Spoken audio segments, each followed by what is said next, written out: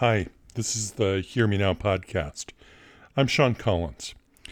There isn't a facet of medicine that hasn't been changed by technology.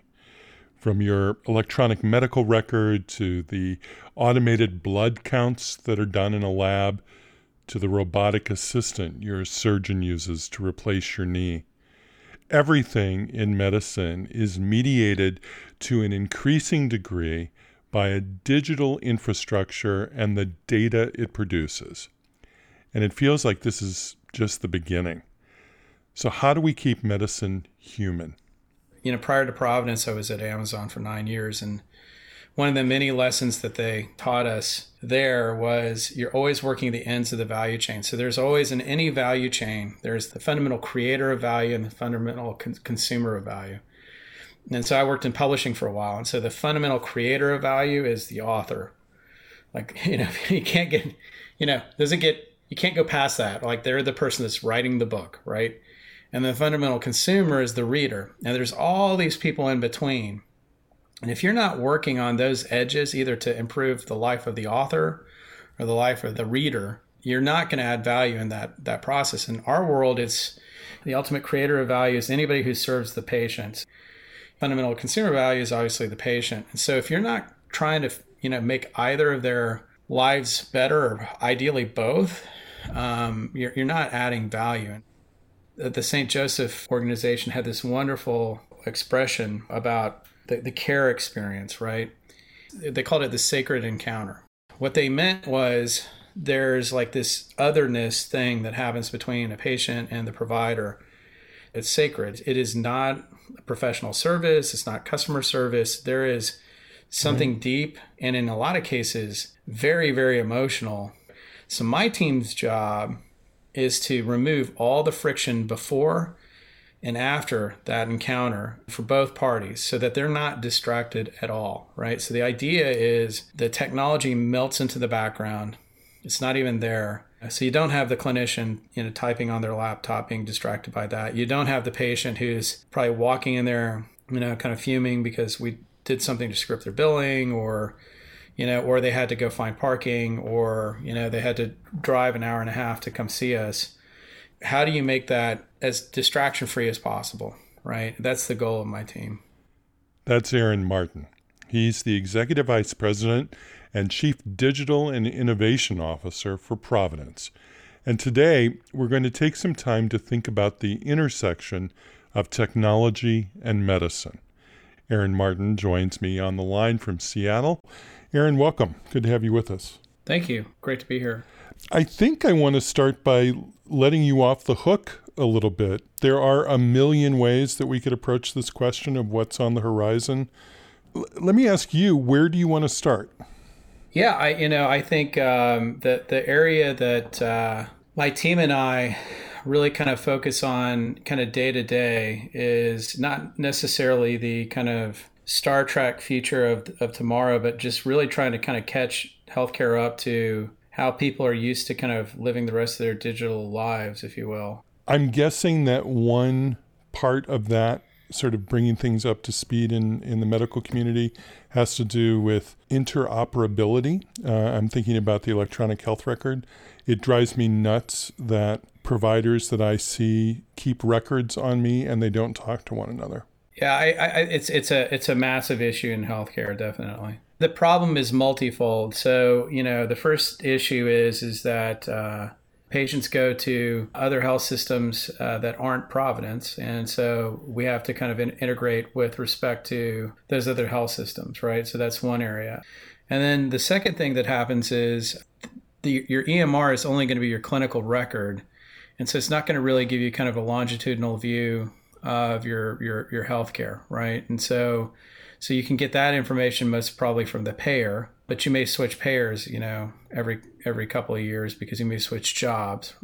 And then on top of all this, you've got some, parts of the health system that are well funded and have kind of made the investments in EMR technologies and digital, and then other parts of the health system that, because their economics are more kind of challenging, say nursing homes, skilled nursing facilities, home health, et cetera, or independent practitioners like physicians, et cetera, they may not have invested in this technology at all. And so what you have happening is a bunch of faxes going back and forth, if you can believe it. Right. Healthcare is the industry that is keeping the fax industry still in business. It's like 1984 called and wants you to have a medical appointment. Yeah. Fax machines and pagers, we keep both of those industries in business. Maybe a month or so ago, I was seeing my primary care doc and noticed that she was spending a significant amount of time during the office visit documenting the office visit. Yes. As she was talking to me. So her attention was diverted to her laptop almost half the time. Mm-hmm. And I'm not saying that she's not paying attention to me, because she is. But she's doing two things at once. And I'm wondering whether artificial intelligence can be brought into play, or are there other ways to automate that note-taking that goes on during an encounter? Yeah, my colleague BJ Moore, who's the CIO at Providence, is working with a couple of technology vendors, Microsoft and Nuance, to use voice recognition technology to do what's called digital scribing. And the idea is that, you've got kind of an Alexa-like product, sitting within the physician room, and it's scribing for the physician and actually doing the charting, so that the physician is actually invoking, in some cases, the bot doing the charting without having to kind of take their eyes off the patient, which is what they should be kind of focused on, obviously. So that's kind of what BJ Moore and team are working on, is like kind of in the clinic, what's going on there. What we're doing is for telehealth and virtual visits, is trying to, because it's by its very nature a digital encounter, it's a great opportunity to just do that transcription directly using a similar technology. Right.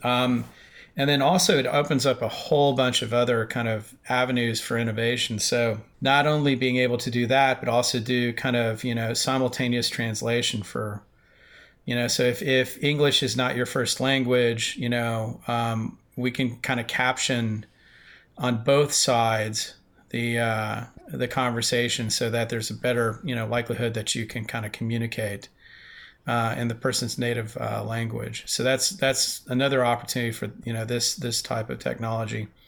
Third opportunity is, in addition to kind of scribing and translation, is the ability to actually detect some medical issues through the audio and through the video. And so we're looking at technologies that, for instance, can determine, based on, somebody's voice, whether or not they may have, certain kind of heart conditions or respiratory conditions. The other kind of big opportunity too around voice video technology is I can get an instant consult from anywhere, right? So if I'm on with my primary care physician, I shadow primary care physicians, from time to time, and I'm actually married to a physician, so I guess I'm always shadowing her. And one of the interesting things in the primary care visits that I've shadowed is, I think out of the 6, 4 of them eventually turned into some sort of behavioral health consult, right? Mm. Where, patient kind of presents with, here's the reason why I came in, but inevitably something else would come up from a behavioral health issue, like, stress and anxiety, depression.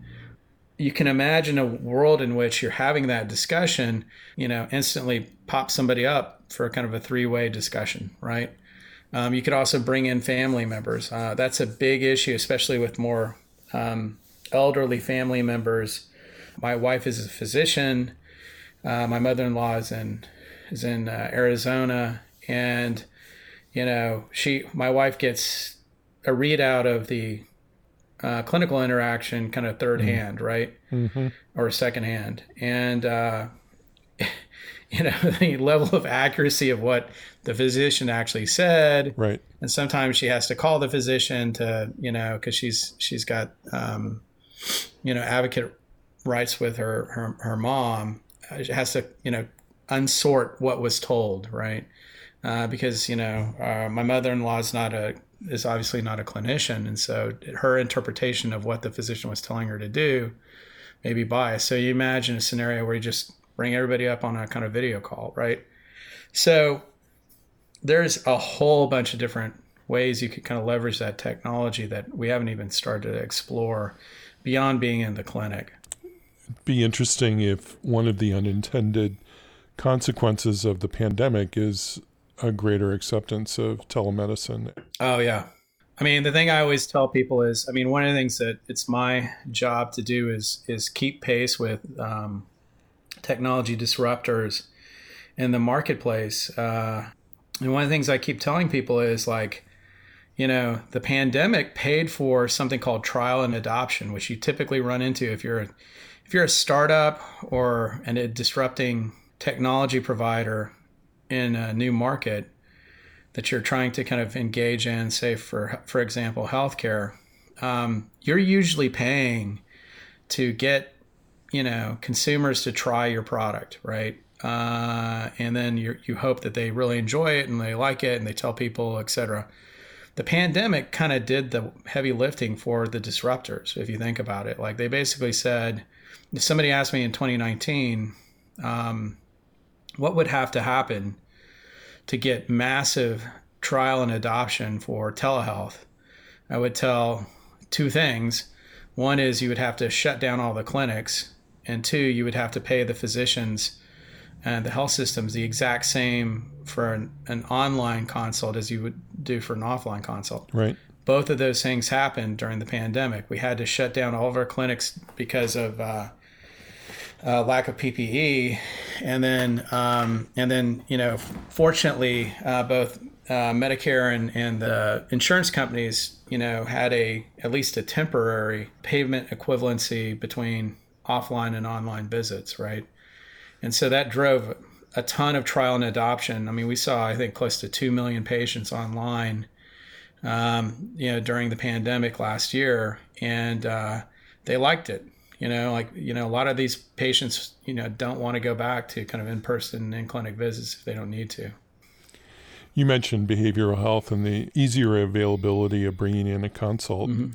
It seems of all physician visits that could more easily be done as a telehealth visit, it would be a visit with a behavioral health provider. Yeah, I think that's absolutely true. And I think again, what it did is it kind of forced the discussion between patients and providers of, shouldn't we just be doing this over video conferencing?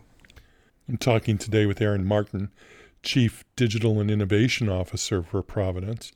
Stay in touch with us on Twitter, where we're human_caring. It's a great way to find out more about our guests and to find out what's coming up on the program. Or visit our website for our archive at hearmenowpodcast.org. Earlier, Aaron, you described the task of removing the friction before and after the patient-provider encounter. So how do we ensure that technology assists in making healthcare more humane, more personable, more of a sacred encounter, rather than just more technologically advanced? I think there's a couple of things. One is, ironically, by taking away boring, repetitive, algorithmic tasks out of the care side of things. So, for instance, it was interesting. I was in a meeting, and it was a room full of doctors. And I was it was a panel discussion. It was myself and some consultant from some AI company. And, the consultant was obviously much better at reading the room than I was. And the moderator asked a very simple and really pointed question, said, do you believe that that AI will replace some of what physicians do in the future? And so the gentleman who was from the AI company said, no, it's going to enhance what they do. It's going to assist. It's going to complement. He used all these words, right? And my response was, God, I hope so. Because a lot of the work that, physicians have to do is effectively just they're running algorithms, right? They're not relying on human judgment, compassion, and empathy. They're relying on, I know these are the different kind of, the different routes that I need to get to from kind of this complaint, asking these diagnostic questions to this kind of diagnosis and this kind of treatment, right? For very, very simple things.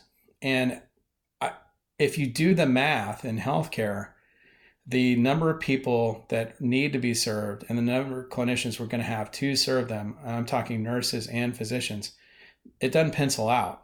And even if it did, we'd go bankrupt because our current, the way that we deliver care today is so inefficient, we can't scale it, right? So there's got to be some elements of, the boring repetitive tasks. They're algorithmically based so that we can leverage humans to what they're good at, which is, being empathetic, being, counselors, using good judgment, and helping patients through emotional experiences, et cetera, et cetera. That machine will never be able to do, right? So it's getting rid of the friction on both sides. And it's also, even in the care experience, being able to, assist or even replace certain functions that the clinician used to do, so that we can, leverage, these very, very valuable clinicians to their highest and best use. What they went to medical school for. They didn't go to medical school or nursing school to, run through a series of options that a computer could do for them, right? That's not the art of it. So let them be participants in that sacred encounter. Yeah, and you see this work from time to time in healthcare. I mean, the example that Rod Hochman, our CEO, always brings up is, it used to be when he was training EKGs, you would manually read an EKG, and there was no machine reading it for you, and you had to go through this painstaking process for every EKG to kind of read, what does it mean, what does it signify, et cetera, et cetera. Now a lot of that is done through AI, and it reports an outcome, and if the outcome doesn't make sense to the physician, they'll dig deeper. But like the machine's ability to accurately read these EKGs is very, very high. Pretty remarkable. Yeah. So why, they're trained to do it, but they don't need to, right? So they're there taking care of the patient. Aaron, have we gotten to the point where digital connectedness is a determinant of health? Oh yeah, absolutely. I mean, it's a big issue for kind of our vulnerable populations. You saw it a lot in COVID, where and you saw it not just in healthcare, but like education. There's a heartbreaking video that I saw of these two kids trying to attend school, and they were kind of sitting outside of trying to kind of link into like a McDonald's, I think. The McDonald's, yeah, to get kind of access to the Wi-Fi, for instance, right? So, I think it's a big deal. And so one of the things that we're looking at is we're working with our population health team to identify vulnerable populations who are most susceptible to COVID. And we want to make sure that they tend to be, ESL, so English as a second language, older, kind of in, more vulnerable populations. And they've got, bigger issue with access to information and those types of things. So what we've done is we've experimented with sending them out kind of SMS and texts. And so what we've seen is you would think kind of, an older population would possibly engage less with kind of, texting and those types of things. And what this texting does is it asks some questions about, like, do they need support? Do they need, help identifying where to get tested for COVID? They need information around vaccines, et cetera. And it worked pretty well. Like the patients were, especially the older populations, actually engaged at a higher level through these small tests, through these SMS protocols, so through texting. And so we're going to start using, and the reason why that's so helpful is you don't know if the patient's got access to the internet. You don't know if the patient's got access to, smartphone. But at the very basic level, maybe they've got access to texting, right? And so maybe they can kind of, engage with you in that way. And we've also been working with kind of, AI-driven IVR technology that's voice based, and so where you can actually make outbound calls. And if you've ever seen this, it's pretty fascinating. There's a great video that Google did that's pretty spooky actually, and a little bit creepy. But they did this this demonstration, and you can find it on YouTube, where they had their AI technology, bot assistant, do an outbound call to schedule a hair appointment, with a hairdresser. And look this up on YouTube or wherever. It's unbelievably, startlingly good. So let's go back to this example. Let's say you want to ask Google to make you a haircut appointment on Tuesday between 10 and noon. What happens is the Google Assistant makes the call seamlessly in the background for you. So what you're going to hear is the Google Assistant actually calling a real salon to schedule the appointment for you. Let's listen.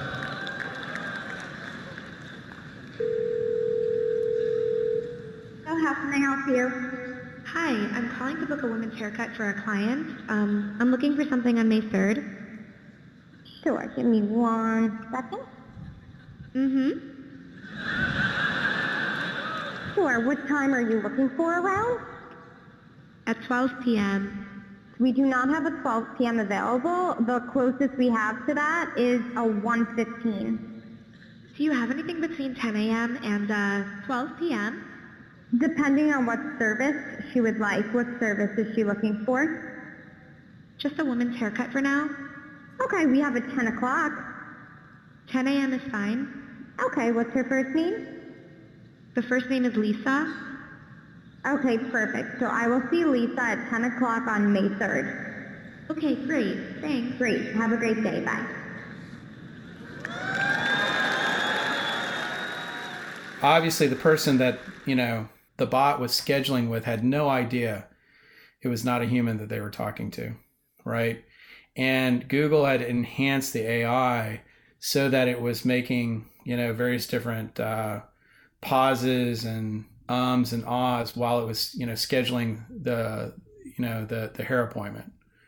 And so it was very kind of natural in its inflection and the way it was speaking to the person, and got the hair appointment scheduled just perfectly, right? So you can imagine, using that level of technology for outbound calling. It raises other issues about, do you need to kind of notify somebody that they're talking to a robot? Right? Is that going to creep them out? Right. If you do. Well, the next thing they'll be doing is hosting a podcast. That's right. Exactly. Aaron, I really appreciate you taking the time to talk with us. Yeah, absolutely. It's my pleasure. I hope you'll come back sometime and we can continue the conversation. Absolutely, I would. Aaron Martin is the Executive Vice President and Chief Digital and Innovation Officer for Providence. Aaron's also the Managing General Partner for Providence Ventures, where he's responsible for early-stage venture technology and device investments for the $300 million Providence Venture Fund.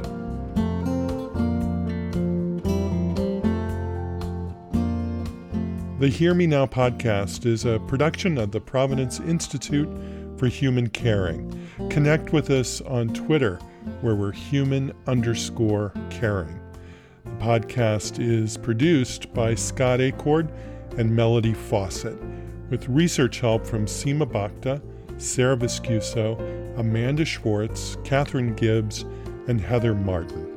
Our archive's online at hearmenowpodcast.org. The Hear Me Now Oral History Project stories are edited by Mike Addis and Allison Jakes.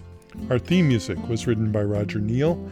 The executive producer is Mike Drummond. I'm Sean Collins. Thanks for listening. Be well.